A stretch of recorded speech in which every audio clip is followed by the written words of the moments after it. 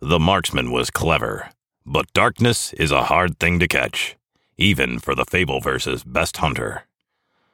We now have another great hunter, a stalker of evildoers, a gun for hire. However, tonight, the hunter will become the hunted.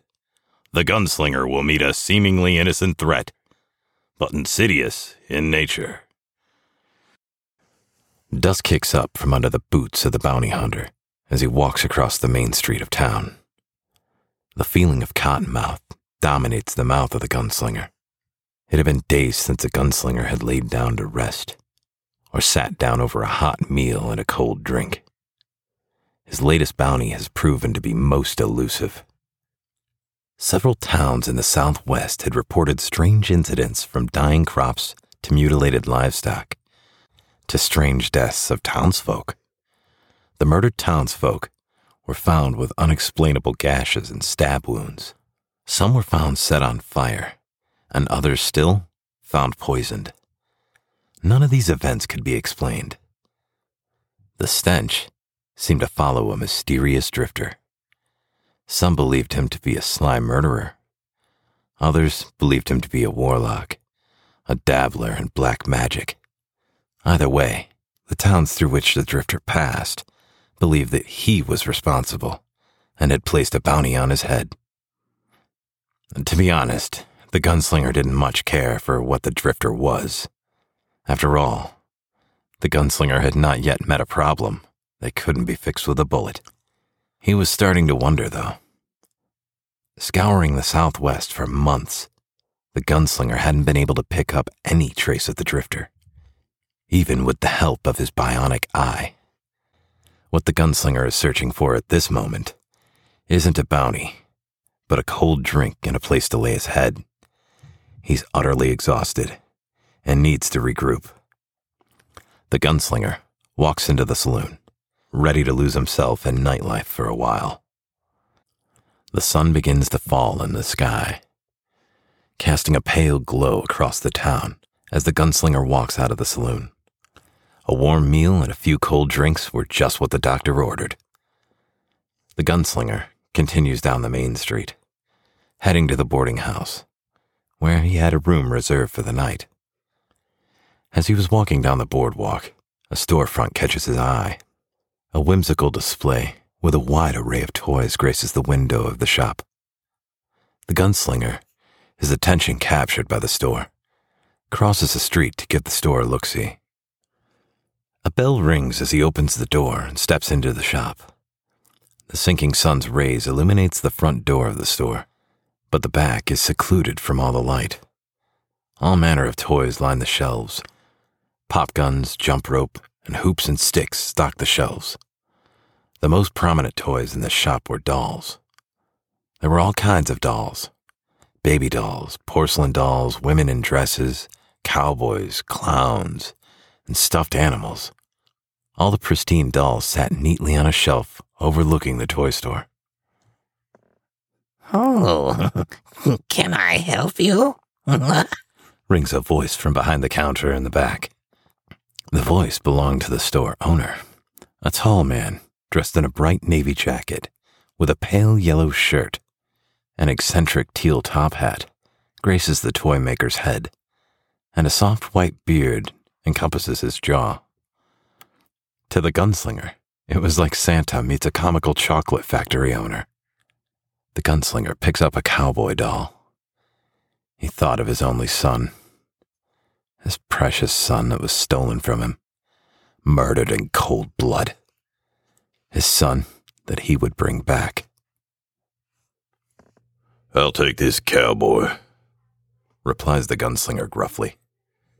"It'll be a fine gift for my son when I return." "Very good, sir. Where is home?" asked the friendly store owner. "Far, far away," replies the gunslinger, a touch of sadness in his voice. "I do hope you enjoy this doll," replies the owner. The gunslinger found the reply odd, the doll being for his son. However, the gunslinger dismissed the comment as a mistake, and carried the doll onto his room. The gunslinger lay in his bed, deep in a sleep, tired after many days of searching. The light from the full moon washes into the gunslinger's room. The night is still and quiet. Suddenly, a crashing jerks him awake. The gunslinger lights a candle and looks around his room. He sees no sign of breaking glass at the window, or anywhere else for that matter. He turns to his nightstand and sees the issue. A glass of water he had sat next to the bed had fallen to the floor, probably as a result of the gunslinger bumping the stand in his sleep. It was right next to the bed, after all. The gunslinger dims the light and rolls back over in bed, determined to clean the broken glass up the next morning. The gunslinger closes his eyes and drinks in the stillness of the night. As drowsiness begins to creep into his brain, he feels one of his bed sheets shift, even as the gunslinger lays still. The gunslinger rolls quickly to see a small figure raising an object over its head, an object glinting in the moonlight. The gunslinger quickly swipes at the figure, slinging it against the wall. The gunslinger rolls over and grabs his pistol laying on the nightstand and brightens the lamp. To the gunslinger's surprise, he sees the cowboy doll climbing up the windowsill, pushing the window open and jumping out. The gunslinger runs to the window and sees the silhouette of the doll running back towards the toy store. The gunslinger, confused by what he just saw, but determined to get to the bottom of it, runs over to his bed, sitting down to put on his boots. He feels a sharp pain in his butt, and he springs off the bed. Reaching back, he picks up a shard of glass, and then it clicks. The mysterious deaths, the animated dolls, the bounty, they all click together in the gunslinger's mind. The bell sounds as the gunslinger opens the door to the toy store. It's pitch black. The gunslinger's bionic eye switches over to night vision, and that is when he sees it. The halls are crawling with twisted dolls. What earlier were pristine and beautiful dolls were now demented abominations running towards the gunslinger. The gunslinger opens fire, blowing the heads off of several of the dolls. The dolls release clouds of black sand as they're hit, confirming to the gunslinger that these were the products of black magic, minions of the bounty he'd been hunting. Despite the gunslinger's efficiency, his twin pistols only held 6 shots, but there was a mob of charging dolls. As the gunslinger tries to reload, the dolls close in. He stomps and kicks, trying to get them away. In all the action, the cowboy doll, carrying a ball-peen hammer, sneaks up behind the gunslinger and smacks the hammer into his ankle. The gunslinger falls to the floor in pain, still kicking and swinging at the mob of demented toys. The cowboy doll waddles up to the gunslinger's head, straining to raise the hammer above his head. Quick as a flash, the gunslinger grabs an Arkansas toothpick from the sheath dangling from his belt and bisects the doll. The gunslinger gets to his feet and continues to fire at the dolls. He makes his way over to a table displaying a tea set and turns it over, creating a barrier to hide behind. I know you're in here, cries the gunslinger to the doll maker as he continues shooting at the dolls. He knew he had to be, but the strange thing was that the bionic eye wasn't picking up any trace of the doll maker. The gunslinger goes to reload again, but realizes he only has 13 bullets remaining. He reloads his pistols, kicking and stomping the encroaching dolls the whole time, and then he picks up the table and rushes the onslaught of dolls, breaking, crushing, and tossing them with the effort. The gunslinger crashes into the store counter with the table, then turns and fires at the remaining toys. While shooting, the gunslinger feels something climbing up his jeans.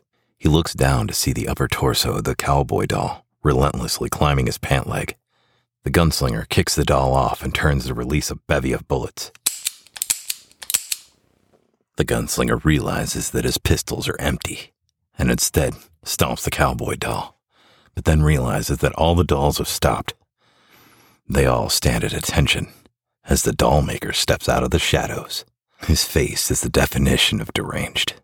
A necklace of a doll eye hanging around his neck, and several doll faces are pinned to his teal hat. His eyes are as black as coal. In his hand sits a knife, a spool of thread, and a sewing needle. Bravo, Mr. Bounty Hunter, crows the doll maker. What a spectacular performance. Although it seems as though you're out of bullets. Time to see what kind of doll we can make out of you.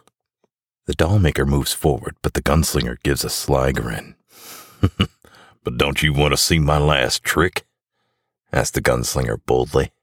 The question causes the doll maker to falter briefly, and that is all the gunslinger needs. The gunslinger holsters his left pistol, pulling out the last remaining bullet and flicking it into the air. With the other hand, he flips open the gate on his cylinder and angles his gun down. The bullet arcs and descends, landing right in the cylinder. The gunslinger, in one fluid motion, flips the cylinder gate shut and fires a shot. The doll maker looks down in shock, seeing a hole in his chest. Sand begins to flow out of the hole.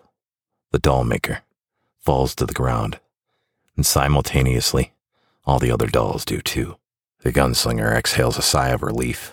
Phew, I'm so glad that worked, murmurs the gunslinger to himself. He walks over to the fallen doll maker and lights a match. Sure enough, the face on the wanted poster matched the face lying face down in the floor match. He turns and strolls out of the store. Time to wake the sheriff and collect the bounty. The gunslinger is concerned that the sheriff won't believe the story, but the bounty poster and the doll maker's face will be enough to get the gunslinger his payday. The store is dark and quiet. Pieces of disembodied dolls lay everywhere. The doll maker lies on his back, dead. The sheriff had come and investigated the scene, rolling the doll maker over to identify him, and has gone off to wake the coroner. A small scuttling cuts through the silence. A small doll with a bright navy jacket and a teal top hat hobbles across the floor. It pulls a spool of thread and a sewing needle over to the body. It climbs atop the doll maker's chest. Stitch, stitch, stitch.